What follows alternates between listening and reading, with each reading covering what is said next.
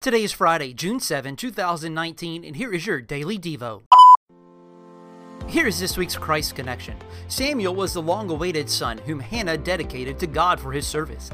God was with Samuel, and he became a prophet who spoke the words God gave him to the people.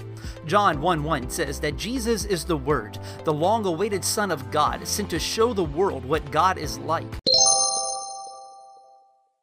Have you given your life to Jesus? If not, please do so today.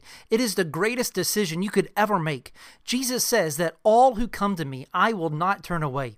You can embrace the rescue of God by simply admitting your need to God, asking Him to forgive you, trusting in Jesus alone to rescue you, and following Jesus Christ, the King of your life, in faith from this day forward.